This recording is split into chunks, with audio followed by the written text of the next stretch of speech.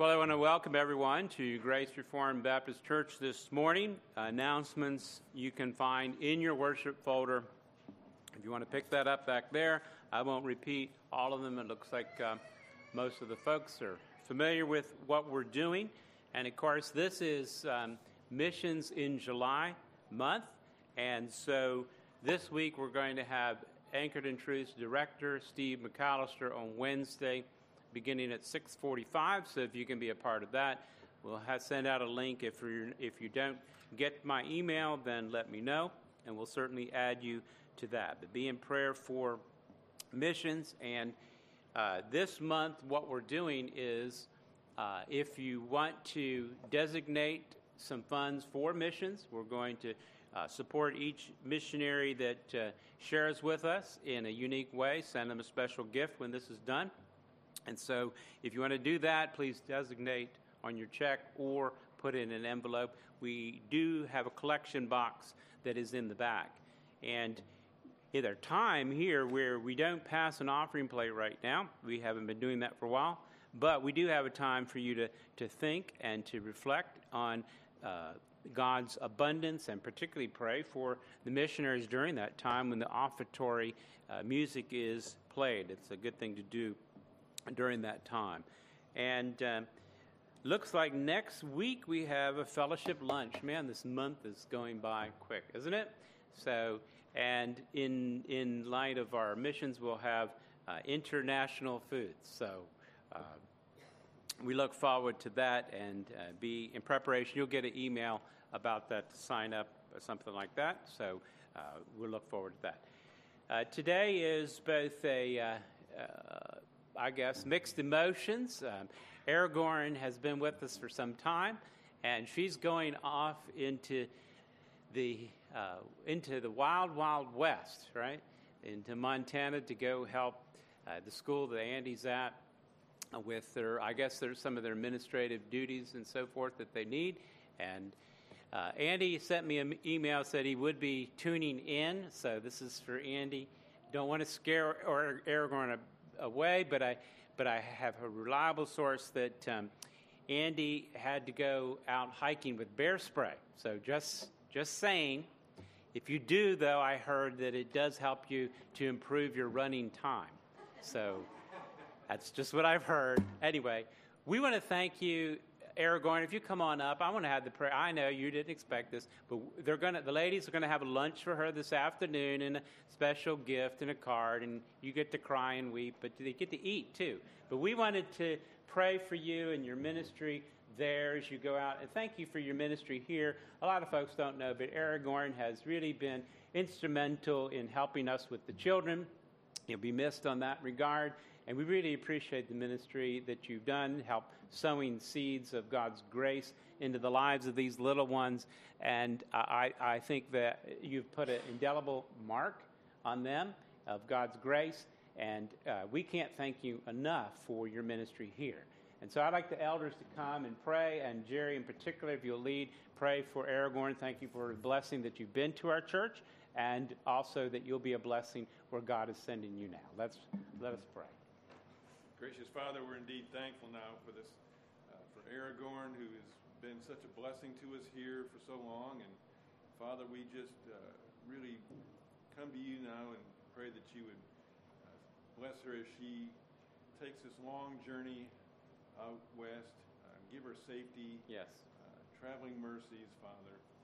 Help her to be able to get organized and situated, Lord, in a like company of believers when she arrives, where she can continue her ministries, Father, and to exercise the gifts that you've given her. Father, we just do indeed thank you for the opportunity we've had to get to know her, Lord. We just pray again that you would bless her as she is there in Montana, working in the ministry there. We ask it now in Jesus' name. Amen. Amen. God bless you. You guys have been such a blessing too. Thank you. God bless you.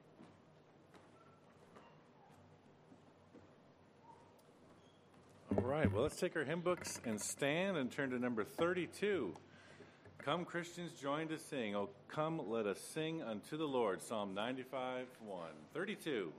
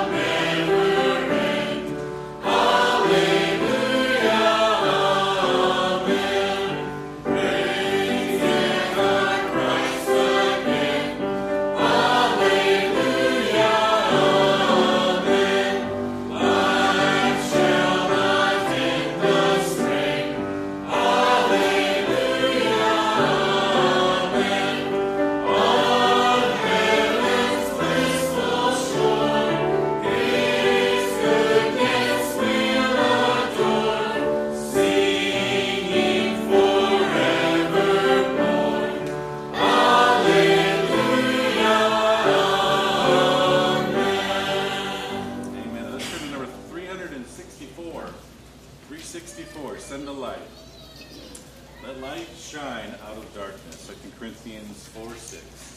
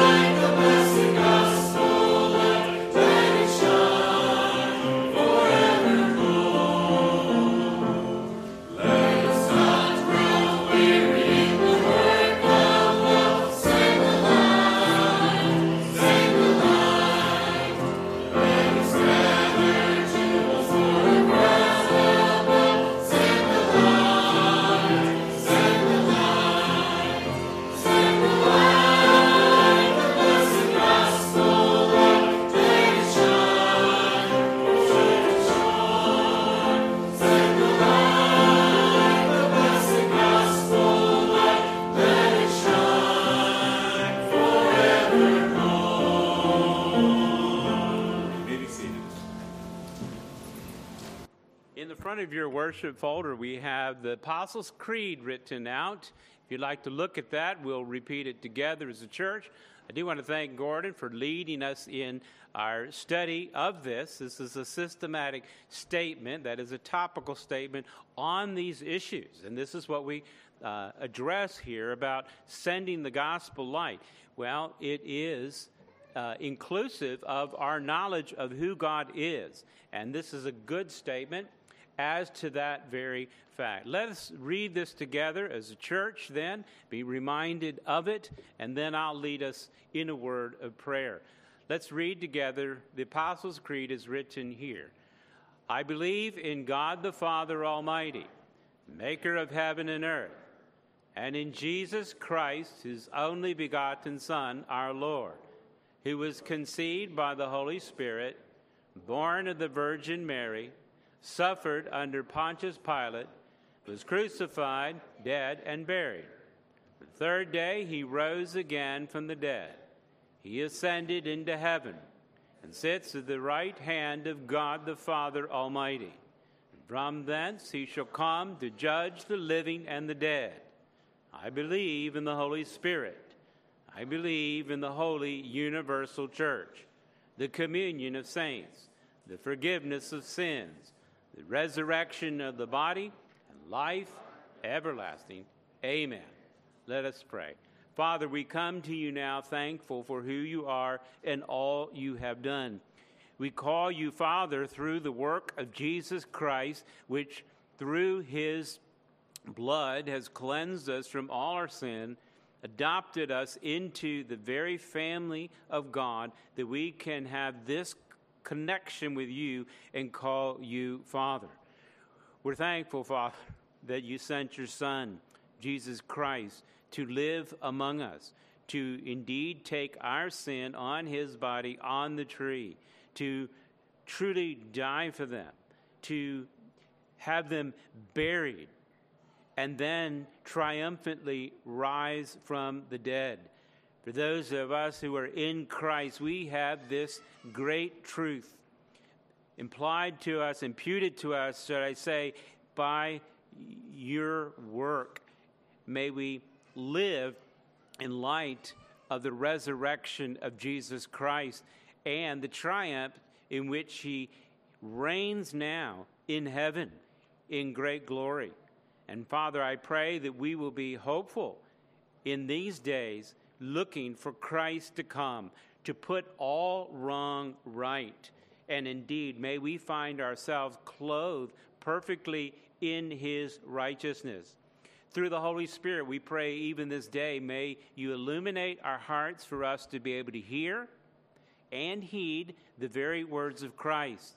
Should there be any that are outside of this holy communion of the saints, I pray that you will draw them in even now, that they might recognize the sin which provides a barrier against you, and I pray that they will confess, be forgiven, and join the fellowship of the saints in Christ, looking forward to a glorious day in the resurrected body and living in true life, everlasting, in your presence, which is fullness of joy. Bless us this day as we worship your holy name. In Christ's name we pray. Amen. We have another selection for you by Charles Wesley. When thinking on the gospel and all of this, his response is, and can it be? Let's stand together as Blake leads us, and we sing this out, this great truth, and can it be? I think it's 250 in your hymn. Sacred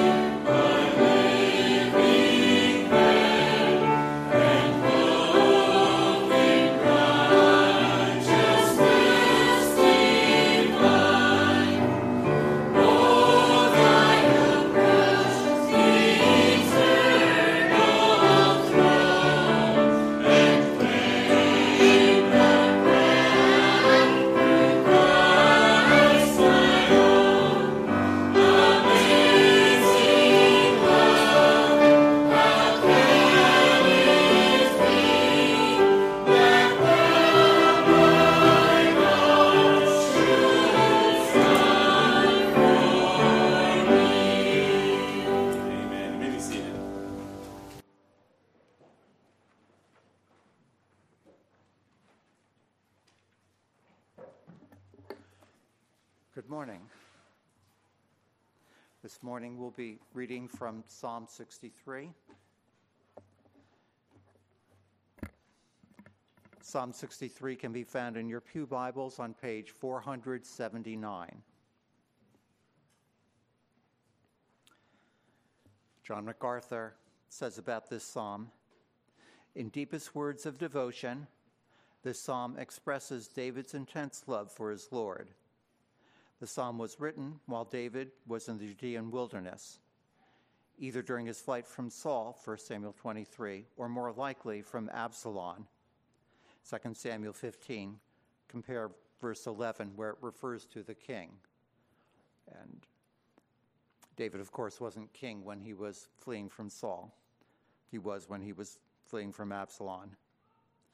David writes from the perspective of the following tenses, past, present, and future. Present tense, seeking God's presence, verses 1 through 5. Past tense, remembering God's power, verses 6 through 8. And then future, anticipating God's judgment, verses 9 through 11. Now let's pay reverent attention to the reading of God's holy word in Psalm 63.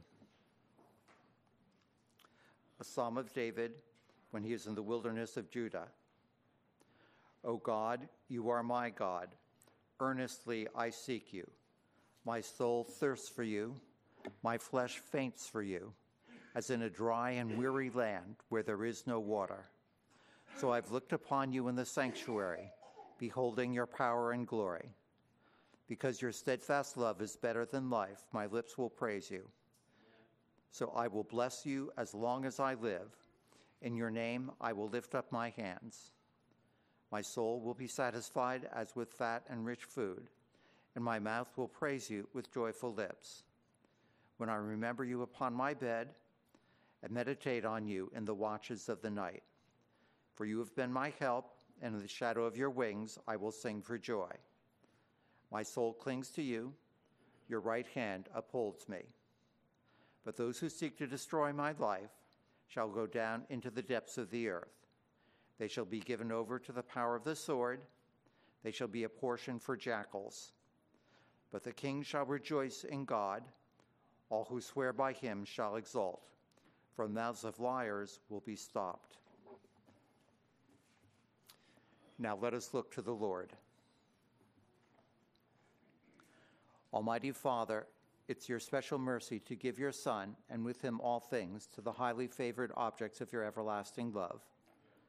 From all eternity, you planned, ordered, willed, appointed, and prepared the great salvation of the gospel. You chose Christ as the head, and the church as the body of this amazing work of redemption. You've carried out all the great designs. You strengthen and complete everything in our final salvation, in grace here and glory hereafter. Blessed, holy, and compassionate Lord God, for the sake of Jesus, fulfill this promise daily in our souls. Bear us up, carry us through, strengthen us in Christ, that we may walk in his name, until you bring us to see his face in your eternal home, and we dwell under the light of his countenance forever. Thank you for the privilege of meeting here. Thank you that you have blessed us in so many ways, both materially and spiritually. Help us to listen to godly counsel and never stray from the words of knowledge. Draw near to us now then, meet with us, and be glorified in our midst, as we pray all these things in the matchless name of Jesus. Amen.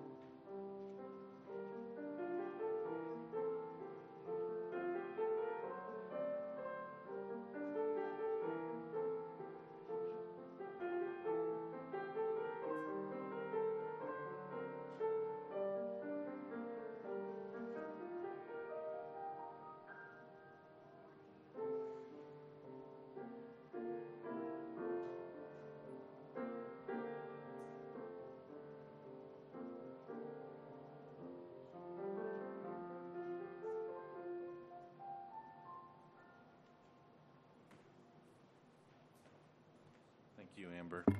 Let's stand once again and take our hymn books and turn to number 105. Grace greater than our sin. Romans 5:20. When sin multiplied, grace multiplied even more. 105.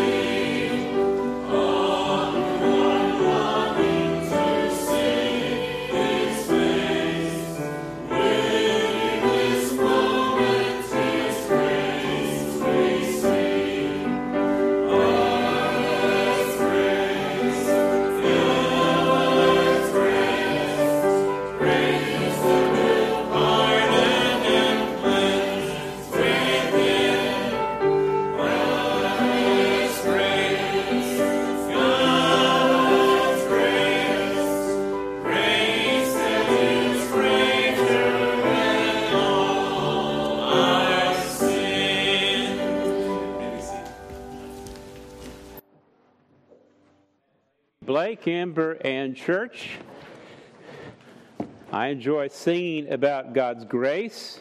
I hope you do too. Let's look at His grace as manifested in the person of Jesus Christ in John chapter 17 this morning. John chapter 17. We're continuing here in our series on the prayer of the high priest, Jesus Christ, and the focus now is Him calling His disciples together in perfect unity.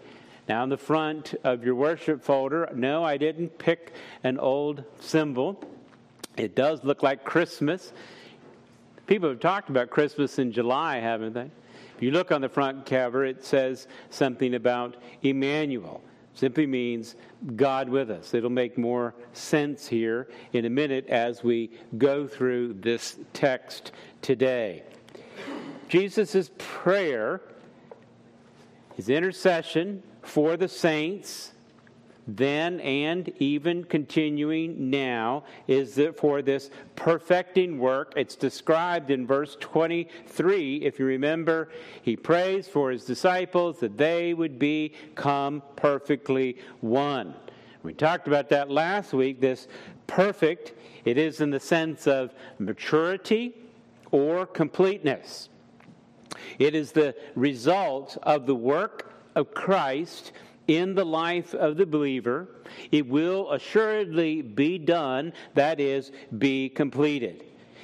This state of then described as perfection in the sense of completion, maturity, if you will, it'll find its complete expression in what we would call the glorified state.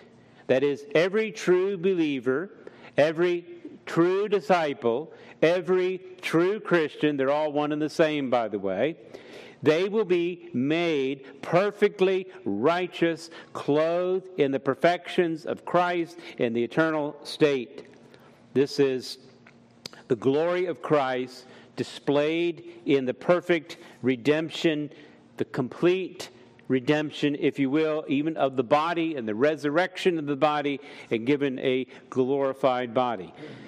This is not yet, but certainly will be.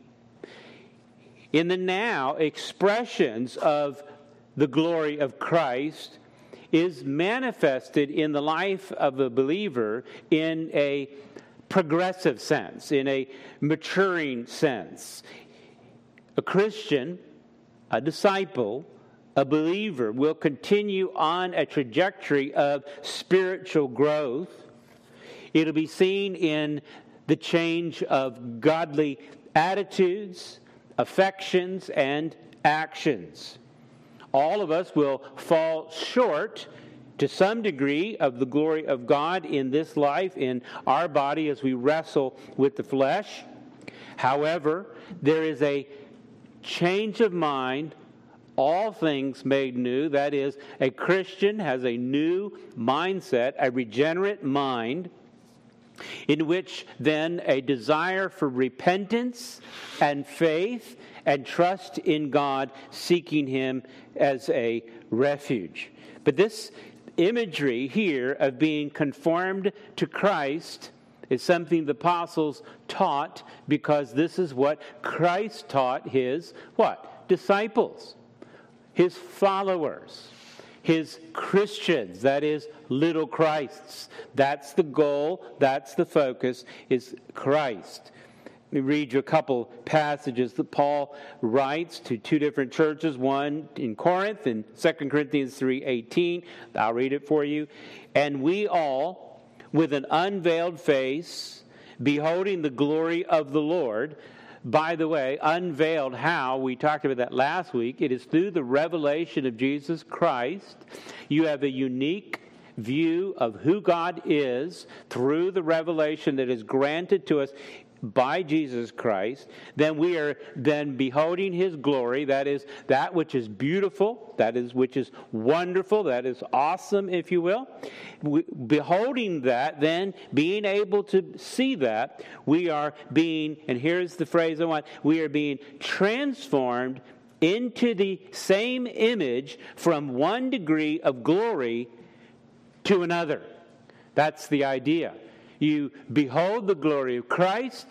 It affects the regenerate mind, going from one level of glory to another. I hope when you sing these hymns that you think about such phrases as, and can it be, and it is awestruck, right? You think about the wonderful grace of Jesus that abounds more than your sin. This is a level of glory. And the more you know it, understand it through the work of the Holy Spirit, you are then being transformed to do what? To look more like Christ, if you will. And this isn't a work of the flesh. This isn't a work of, okay, I'll just fulfill these certain requirements and it'll happen. No, this is a dynamic, transforming work of the Holy Spirit. In 2 Corinthians 3:18, that's how it finishes. It resolves this statement by saying, how do you go from one level degree of glory to another? For this comes from the Lord who is the Spirit. It is the work of the Holy Spirit in your very life, transforming you to look more like Christ. Paul would say it to the church of Rome in a passage we're familiar with in Romans 8. Romans 8:29. For those whom He foreknew, He also predestined. Now, predestination just simply means to determine ahead of time. Foreknow has to do with the idea of not just knowing something. Of course, God knows everything. He is omniscient after all. But foreknow is that he had set his affections on those that he would predetermine. And it isn't just a plan to get you into the presence of God. What is being predetermined, if you will? Beyond that, it is, and included certainly in that, to be conformed to the image of his Son, in order that he might be the firstborn among many brothers. Predestination has much to do with bringing you to Christ, so that you would look like Christ, conform to his image. Can I tell you this hopeful thing, beloved? You say, I don't look a lot like Christ, especially when I look at him. And I compare myself, of course. But can I tell you this? Jesus' prayer for you will be accomplished. You will look like Christ. In the eternal state, absolutely, in its perfection, all sin will be gone. And all that will remain is the glory of Christ's work in you. In this life, however, you will see glimpses of it, and I pray that you'll see even more. That's the goal here, that you will be made mature, made complete, perfected, not just sometime in the future, but day by day, even now, as you look and behold the glory of Christ, you're changed from one image of glory into the other, conforming, if you will, in this text, to the image of Christ, that you might be a true brother, if you will, in that terminology. It will be accomplished.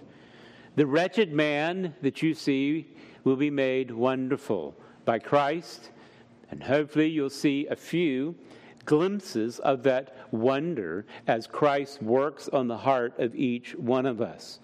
We will be made perfectly one, verse 23. It is expressed progressively in this life. This is going to be facilitated, of course, through the revelation of Jesus Christ, his incarnation, his works, his word given to his disciples, which the Holy Spirit imparted to us even this day, that you have with you even now. These things, beloved, are written that you would be able to see the glory of Christ, to grow in grace and knowledge of him, to be made perfect in this sense. Perfect in the sense of maturing, being complete. Remember, John would say as his gospel, the reason I wrote these things down here is that you might believe that Jesus is the Christ, and by believing that you might have life in his name. This isn't just an escape from hell. That is, that you might have life right now. Life in its abundance. Living, being conformed to the image of Christ is true living. It is true life. There are lies of the devil who would say, oh, come, walk with us, go down this path. That is the path of destruction. It is the path of death. Not just eternal death and destruction, but even in this life. Come to Christ. Walk with him. He offers life and in its abundance. Well, our focus today, though, is going to be in this perfecting unity. How will this come about? Certainly, we need the revelation of Christ, which we have, the knowledge in our own hearts, the regenerative work. But beyond that, there's a promise in our text. And the promise is that God is with you, not just then in the eternal state, but right now, here today, with you always to the end of the age. Let's look at that, and I'll focus on verse 23 and even back to verse 21 in our text to look at this concept of God with his people and relate how this will affect the unity of the believers which Christ calls for. Let's read it in its context, beginning at verse 20 in chapter 17. I do not ask for these only, that is, the disciples in the room, but also for those who will believe in me through their word, that they may all be one, just as you, Father, are in me, and I in you, and that they may also be in us, so that the world may believe that you have sent me. The glory that you have given me, I have given to them, that they may be one, even as we are one. I in them, and you in me, that they may become perfectly one, so that the world may know that you sent me and loved them as you loved me. Father, I desire that they also, whom you have given me, may be with me where I am, to see my glory that you have given me, because you loved me before the foundation of the world. O righteous Father, even though the world doesn't know you, I know you, and these know that you have sent me.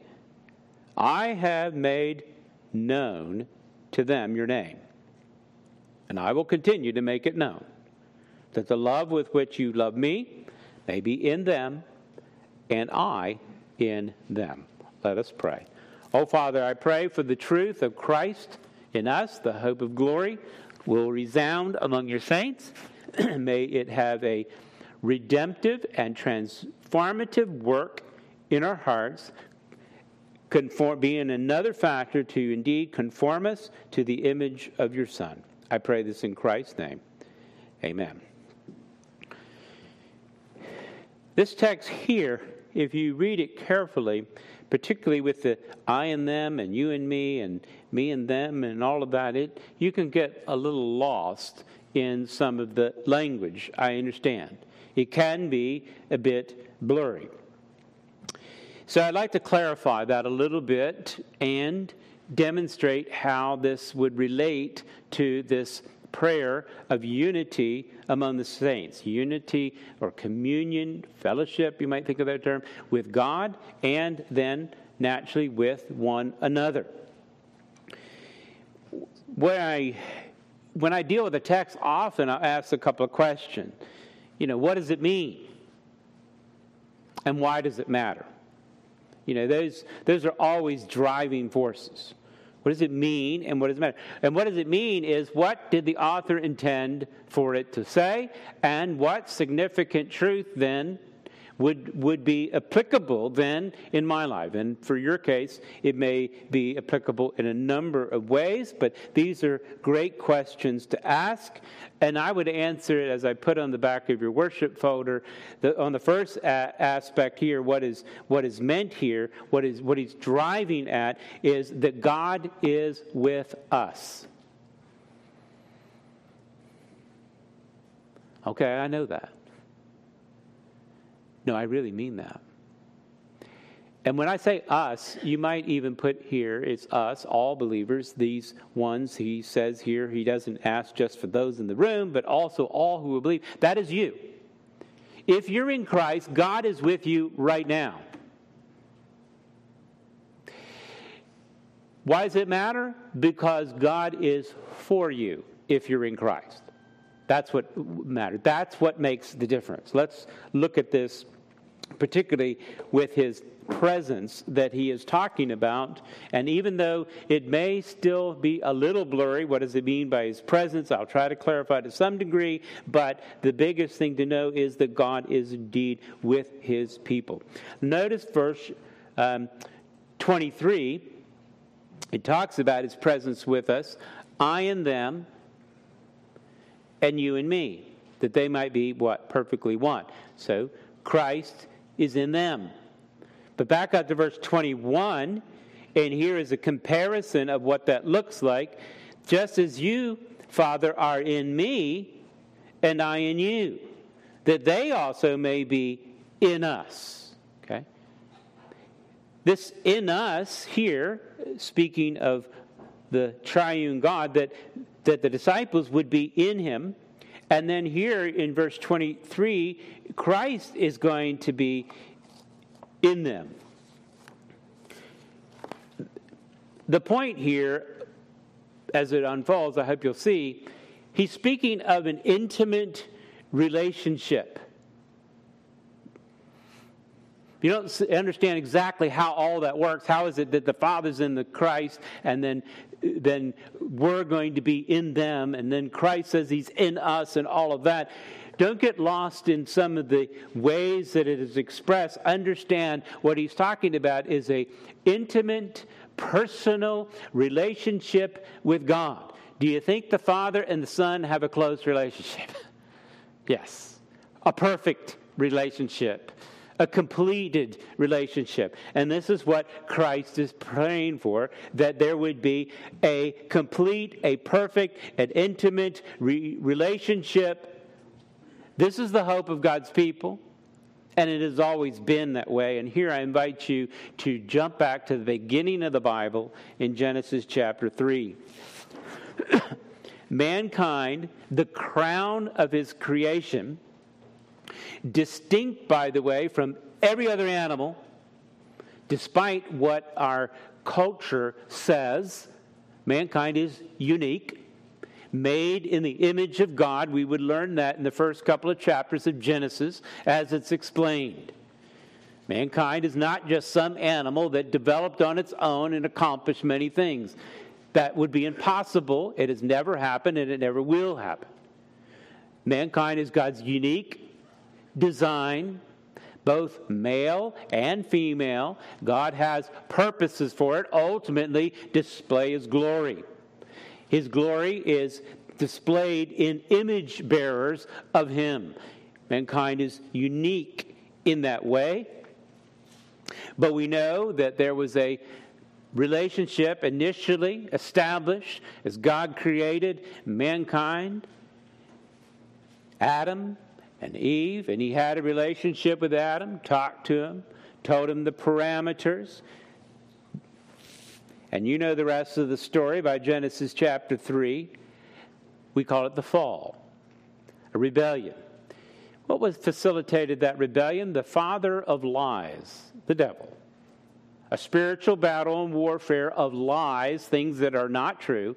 Oh, there might have been elements to it, but essentially it's false. About what God has said. Has God said? God's word was questioned. They rebelled. They disobeyed. And what were the consequences of that rebellion and disobedience? That intimate, personal relationship for which man was designed, and desired was broken off. Look at the response, and I'll just highlight it here, verse 8 of chapter 3. Here in their broken state of fellowship with God, they hear the sound of God, the Lord God, walking in the garden in the cool of the day. The imagery here is they had a close, personal, intimate relationship. Now something's different after sin. God is being feared, right? Here God is coming in the lovely part of the day. It should be a beautiful experience where God comes to commune with His people.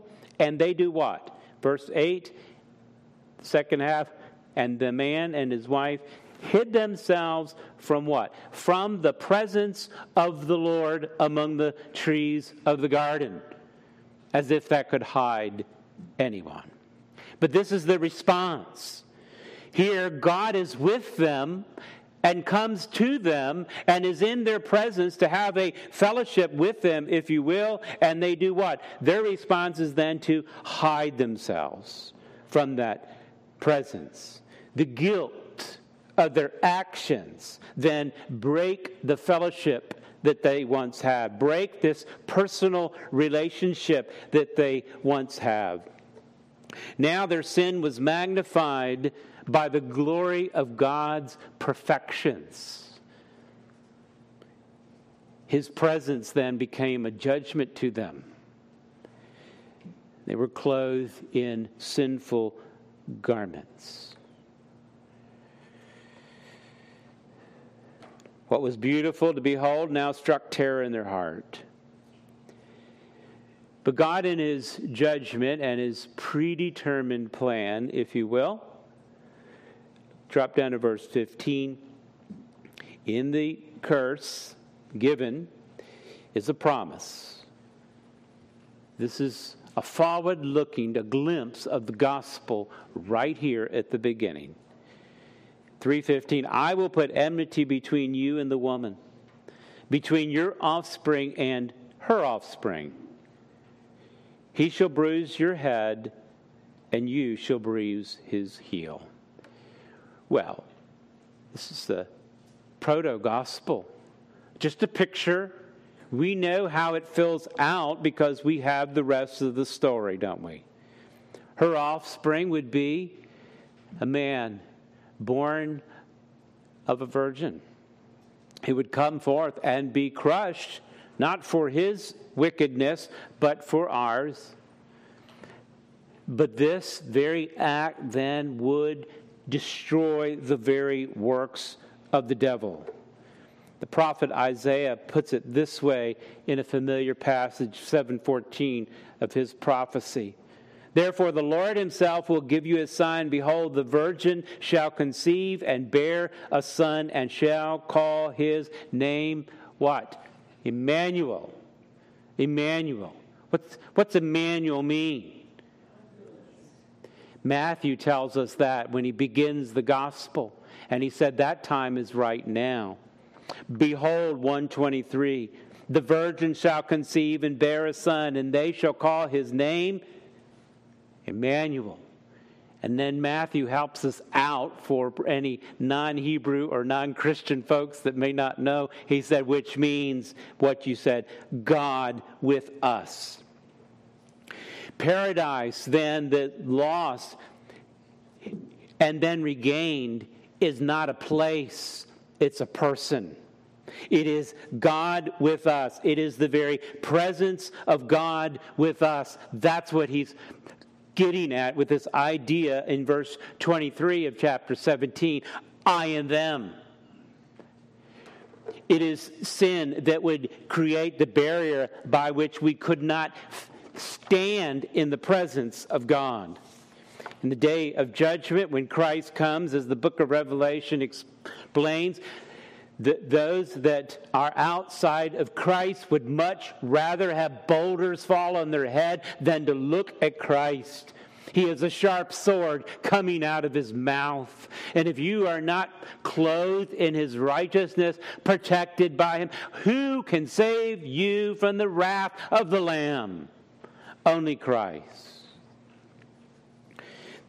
I and them, the them that he speaks of in verse 23 is the same in verse 20. That's you.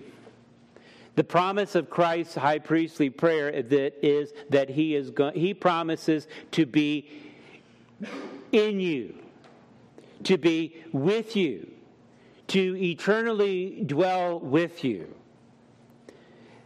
Beloved, that is not just in the future. I want you to bring this back to the now. Can I tell you this?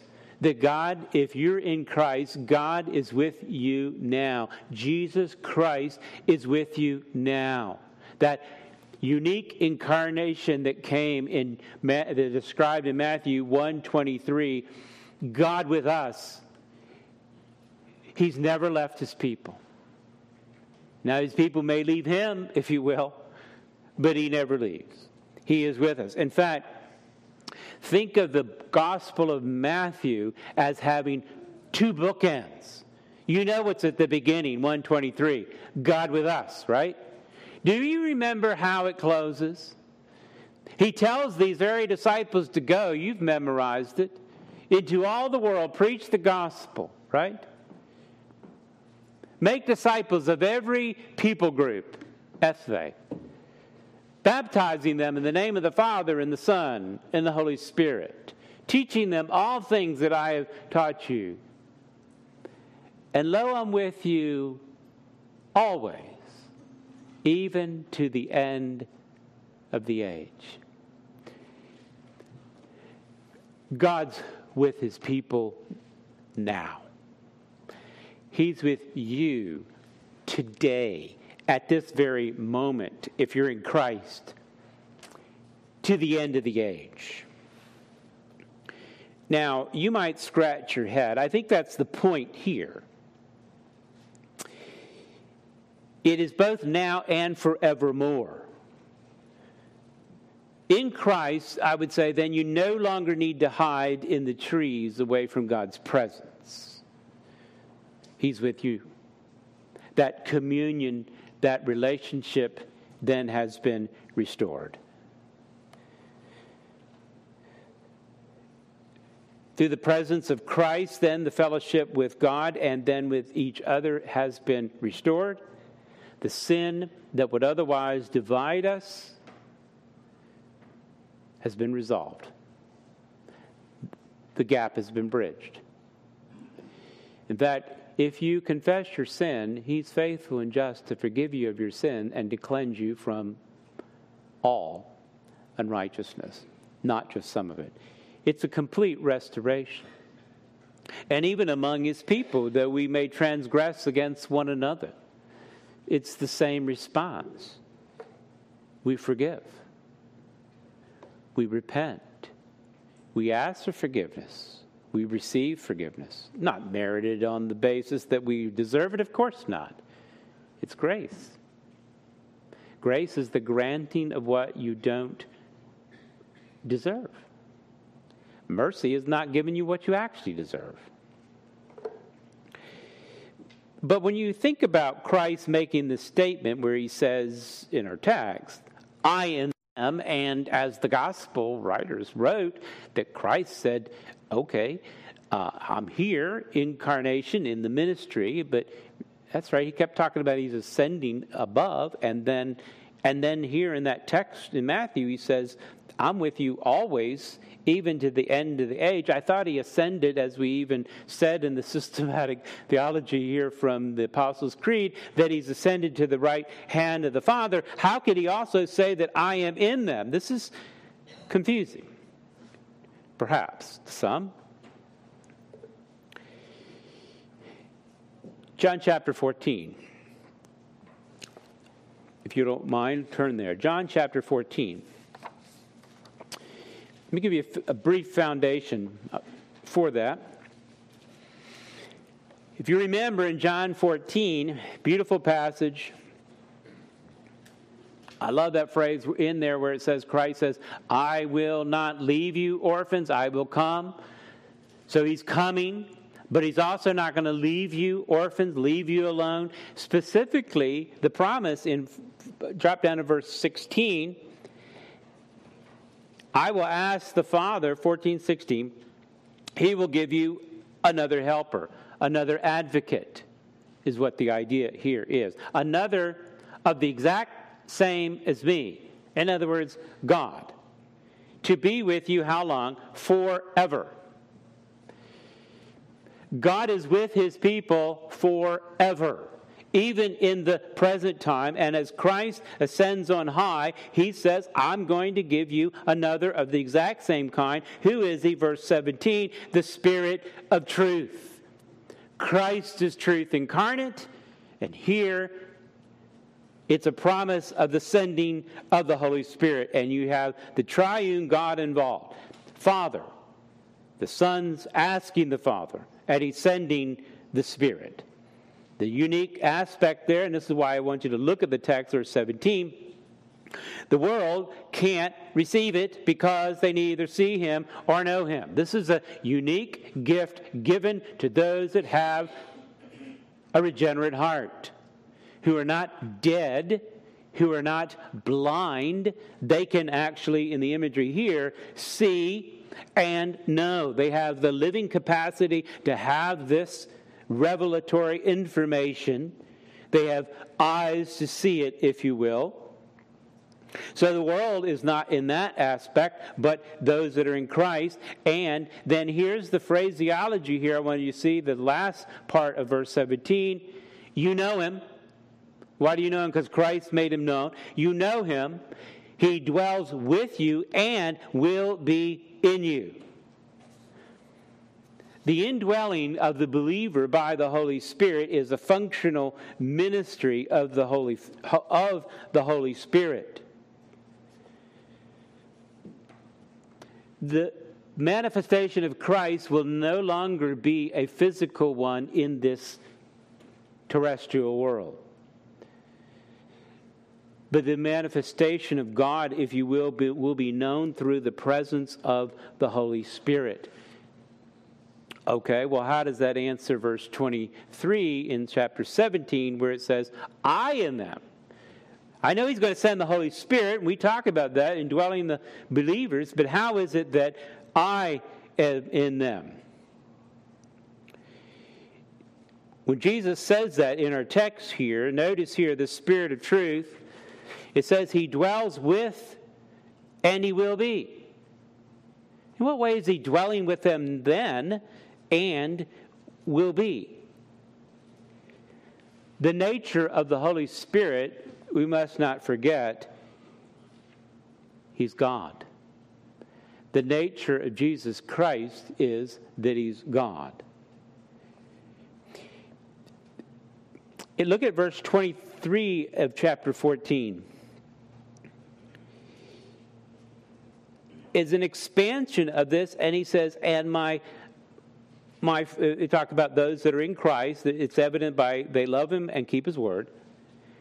My Father will love him, verse 23 of chapter 14, and we, plural, will come to him and make our home with him.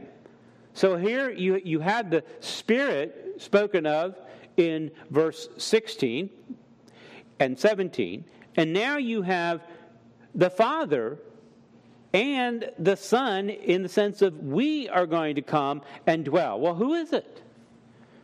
It's God. It's God with us. In the Scriptures, you're going to find an interchangeability, if you will, between the Son, the Father, the Son, and the Spirit in the expression of this truth that God is with you. If God is with you, you can say that the Father is with me, that the Son is with me, and the Spirit is with me. You know why? Because they're not parts. They're never separated.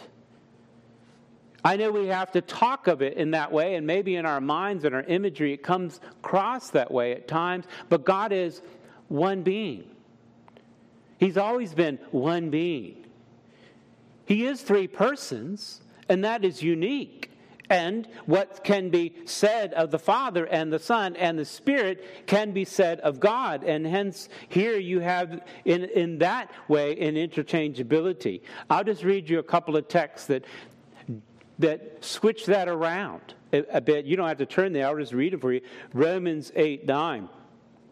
You're not in the flesh, but in the Spirit. In fact, if the Spirit of God dwells in you, well, every Christian, here's the promise. Christ said, I'm going to give you the Spirit. He's going to dwell in you. But if anyone doesn't have the Spirit of Christ, he doesn't belong to him. Well, how is it the Holy Spirit or is it the Spirit of Christ? It's God with us. In Colossians 1:27, God chose to make known to the Gentiles the riches and the glory of his mystery, which is what? Christ in you. Same imagery. That is God with us. In the Athanasians Creed, which we might teach on at some point, I enjoyed the Apostles' Creed, we might do this. But in that particular creed, which is again a systematic way of saying this biblical truth, that's what we must base this truth on. What does Scripture say? But to kind of summarize it and explain it then, the early church put it this way: we worship one God in Trinity. Trinity in unity, and that is key. In unity. Always in unity. Neither confounding the persons nor dividing the substance. The substance would be the essence of God or his being. For there is one person of the Father, another of the Son, and another of the Holy Spirit. But the Godhead of the Father, of the Son, and the Holy Spirit is all one. The glory equal. The majesty co-eternal. Such as the Father is, such as the Son is, and such the Holy Spirit is. Wayne Grudem, in his systematic theology, puts it this way: God eternally exists as three persons, Father, Son, and Holy Spirit. And each person is, and note this, is fully God. And there is one God. Now, I understand this is a mystery in the sense it's hard to get a hold of, because there is nothing else like God. It's hard to relate to. We try and we make examples of whatever that might be, but it always falls short. This is a unique aspect. The point is, though, in our thinking, when you think, oh, well, I'm indwelled by the Holy Spirit, that is true. That's functionally what Christ, the Father, and the Son do. They send the Spirit. But recognize this, God doesn't exist in three parts, but three persons. And so to say that Holy Spirit is indwelling the life of the believer is to say that God is with us. Immanuel. That's the point. The person of the Father, Grudem states, possesses the whole being of God in himself. And similarly, the Son possesses the whole being of God in himself. And the Holy Spirit possesses the whole being of God in himself. When we speak of the Father, Son, and Holy Spirit together, we are not speaking of any greater being when we speak of the Father alone, or the Son alone, or the Holy Spirit alone. The Father is all of God's being. The Son is also all of God's being, and the Holy Spirit is all of God's being. The distinctions then that we make have to do, in the persons of God, have to do with relationships and functions, if you will. So when we look at this and we talk about the differences between the Father, Son, and the Holy Spirit, there's no difference in their attributes, their essence. The only difference is how they relate to one another and the created world. We call it the economic trinity in that sense.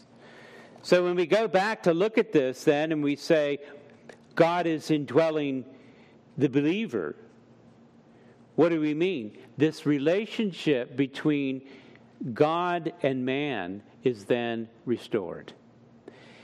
It isn't as if you had some sort of little container in your heart. I know people say, well, ask Jesus in your heart. It isn't as if you have some little box to carry around the Holy Spirit or the fullness of God, as we've now explained. God is omnipresent. But he said, but this idea of this indwelling is the idea of a restored relationship in the very presence of God, which you have right now. Think of the garden. You no longer have to hide. That relationship has been restored by the work of Jesus Christ, and God is with us even now. And that restored relationship will be maintained from now till eternity, as Jesus said, to the end of the age. So why does it matter? The reason it matters is because now, beloved, you could recognize, although everybody else might be against you, God is for you. This work will be completed. It will be perfected. You will see glimpses of it. But in this life, I don't care what happens for you. If you're in Christ, God is for you. If you're in Christ, God is with you. As he would say, back to our text, in verse 21, Just as you, Father, are in me and I in you, they also will be in us. That is, this restored relationship, I in them and you in me, verse 23, that they may be perfectly one. It's the basis for your restored relationship. It's the basis, this spiritual reunion we have with God then, that will restore any fellowship with one another. Now, as I think about this God for us, this, as it's expressed here with the language we use, the indwelling of the Holy Spirit, God with us, there are a lot of things that we could then think about as far as the benefits that this would bring about. We know the Holy Spirit brings about what we would call illumination. Helps us to understand the truth, the Word. We know that the Holy Spirit and God indwelling the believer will bring about comfort. It bring about conviction. It bring about assurance. The Spirit bears witness with our spirit that we are the sons of God. It'll bring about intercession and prayer as we don't even know what to ask, but He'll ask on our behalf. What a great recognition that God is actually for you. Doesn't matter whether anybody else is or not, God is. All of these things are worthy of noting, and we could go on each one, I suppose, but I want to emphasize just one aspect of this, and that is the indwelling of God in the life of a believer, a disciple, a Christian. It gives both the ability as well as the motivation to overcome that which would separate you from God, sin. God is for you. If you regard iniquity in your heart, that's going to break your fellowship with God. If you live a disobedient life to His commands, you demonstrate that you don't love Him. If you engage in deeds of the flesh, you can't expect to be in communion with Him. So this primary function, if you will, of the indwelling Spirit is to bring about fellowship with God by empowering you by the Spirit to overcome the sins that would otherwise be a barrier to your relationship. And I'll finish with a few texts. We'll see what I can get through. But I want you to turn there and recognize this truth, not from my ideas, but from the Word of God inspired by the Holy Spirit. Let's first look at Romans chapter 8. Romans chapter 8 and verse 9. Romans 8:9. The Holy Spirit dwelling in the life of the believer, then, this promise will bring about fellowship with Him by overcoming the power of sin in your life. Verse 9. You, however, are not of the flesh, but in the Spirit. He's describing the distinction between those that are in Christ. They're no longer of the flesh, if you will, in the flesh. That is, you're not empowered by that, but you're uniquely regenerate by the Spirit. In fact, if in fact the Spirit of God dwells in you, it's one of the evidences if it's of the regenerate heart. If the Spirit of God, and that's the same phraseology, if He dwells in you.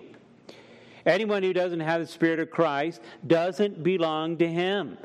And notice how it interchanges. I hope you understand that. This is talking about God. If you don't have the Spirit of Christ, you don't belong.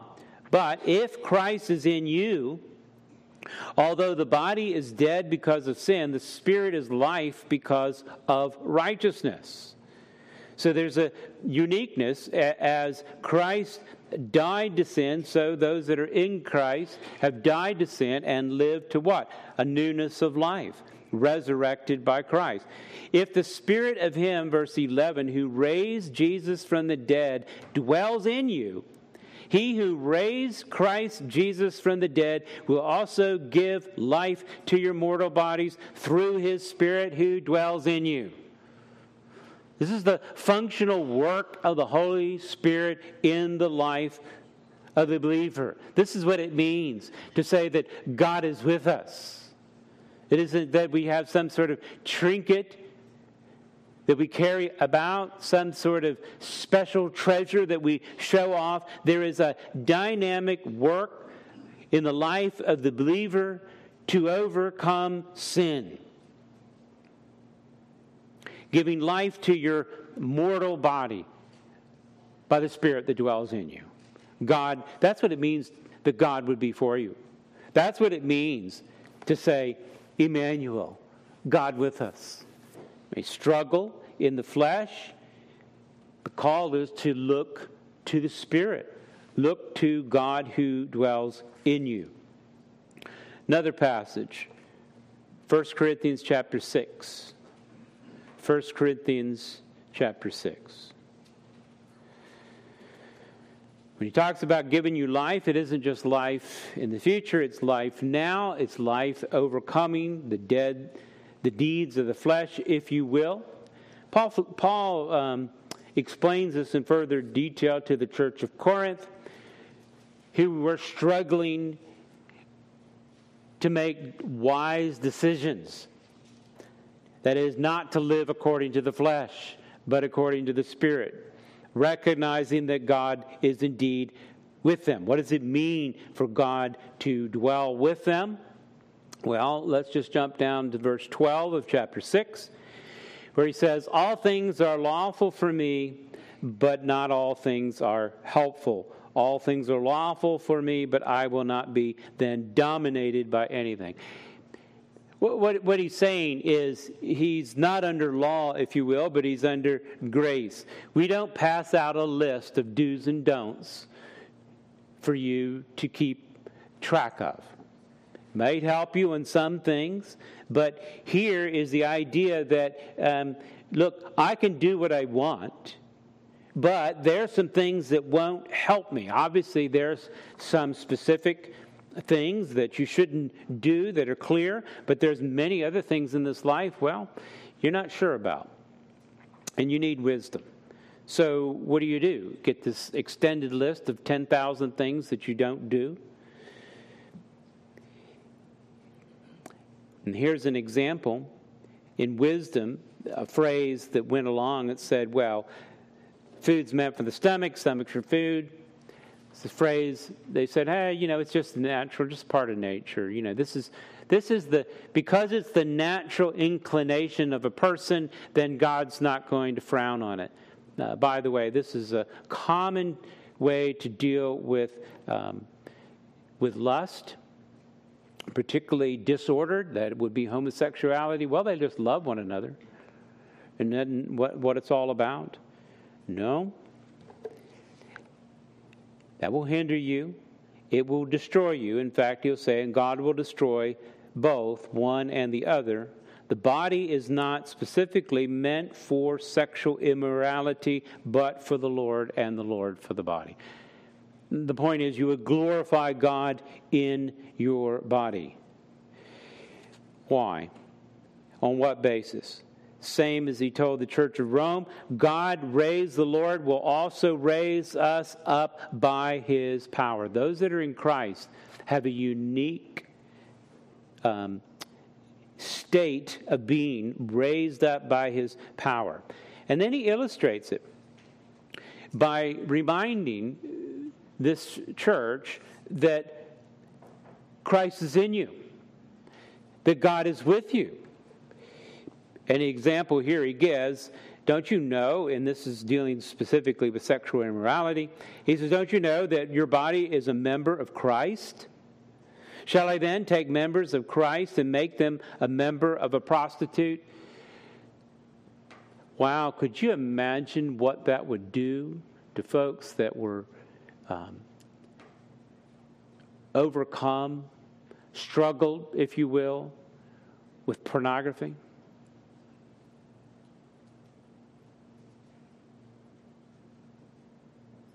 God is with you. Not for you to cower and hide in the trees, but He is with you to give you life and more abundant. If you really believe this, would you make your member of Christ to be a member of a prostitute? And the response is never. Of course you wouldn't. The only way you would do this is you imagine, if you're in Christ, you imagine God is not with you. And if He's not with you, then you go among the trees and do what you please. But those that recognize that God is with you, you wouldn't join to a prostitute and become one with her. The charge then, verse 18, is to flee sexual immorality. And that's what that church was dealing with. He calls them to recognize that God is with us. And on that basis, then, it's motivational, if you will, to indeed do that. The power of which he's already discussed here, it is through the power of the Holy Spirit that you indeed will put to death the deeds of the flesh. But sometimes you just need to be reminded about this great truth that God is with you and God is for you. Every other sin, and he's dealing specifically with sexual immorality, every other sin is a person commits outside the body, but the sexually immoral person sins against his own body. Do you not know that your body is here's the imagery, temple of the Holy Spirit within you, whom you have from God? Change everything. Maybe to overcome habitual sin or lust or things that might distract you, focus on that which is good, pure, lovely. Focus on God. Focus on this truth of God, that your body then is a temple of the Holy Spirit within you. Beyond that, those that are in Christ, you're not your own anyway. You are bought with a price.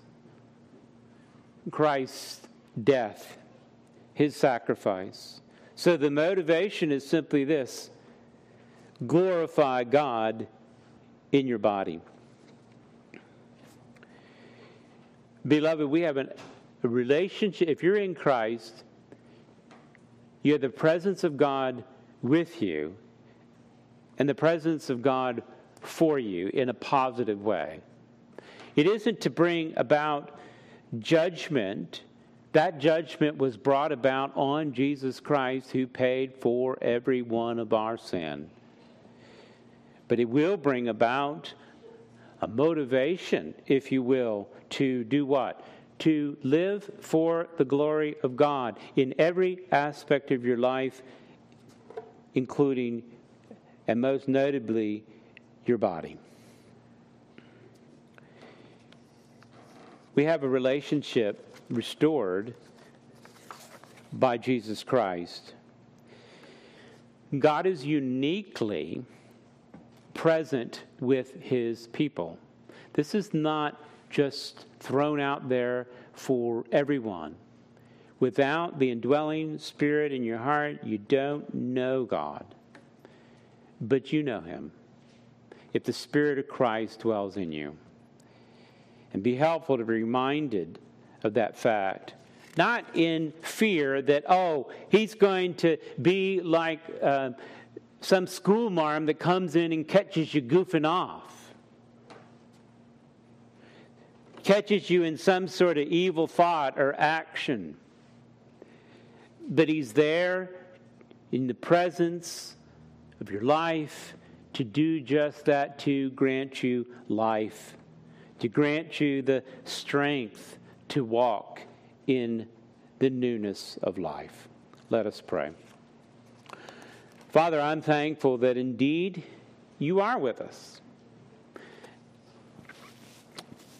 You're not leaving us as orphans, not leaving us alone, but indeed each one of us in Christ have been promised this perfecting work of Christ, the function of the Holy Spirit in our life. I pray for your people, and I pray for myself that we would be continually more conformed to the image of Christ, so that the world would see Christ and know Christ and hear Christ.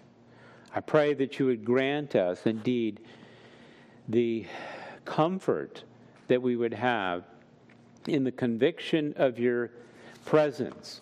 I pray for your people. I pray for myself that we would believe truly that you are, and that you are a rewarder of those who diligently seek you. I pray this in Christ's name.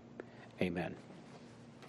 Beloved, I'm going to give you a moment privately where you're at to think on these things. Take a moment now.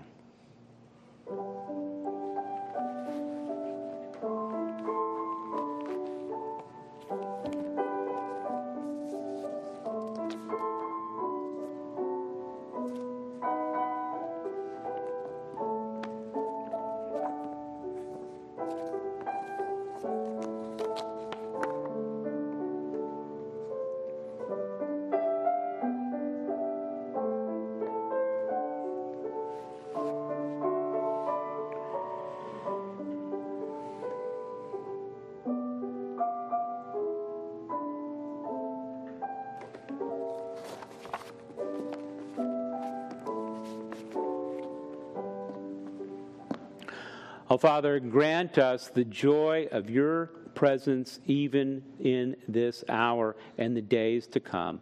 I pray it would be even more delightful for each of us to know that you will never leave us or forsake us. May we have the joy of the presence of Jesus Christ in our life every day, every moment. I pray this in Christ's name.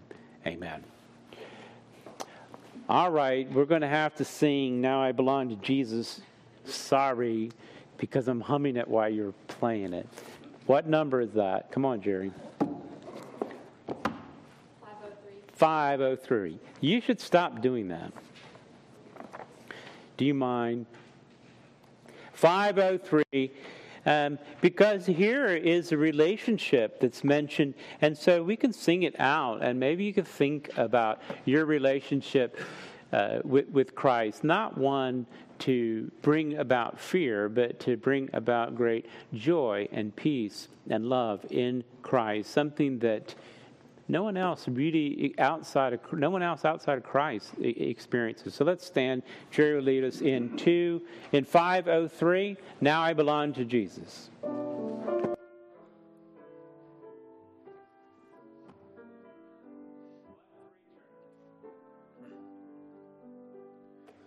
Jesus, my Lord, will hug me forever.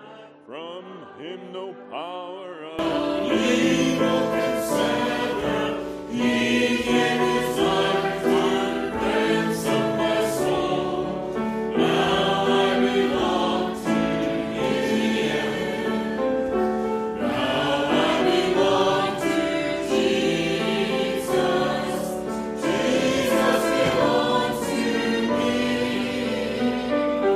Not for the years of time alone, but for eternity. Amen. Let's go ahead and pray and we'll be dismissed. Father, we just pray now that you may deal bountifully with each and every one here and open their eyes to see the wonderful things from his word. May his word be a lamp unto your feet and a light unto your path. May you treasure his word in your heart so that you will not sin against him. May you observe the testimonies of the Lord and delight in his way more than riches. May the Lord give you his understanding and keep his commandments and observe them with your whole heart. May the Lord give you life according to his steadfast love and hope in his salvation forever. Amen and amen. You're dismissed.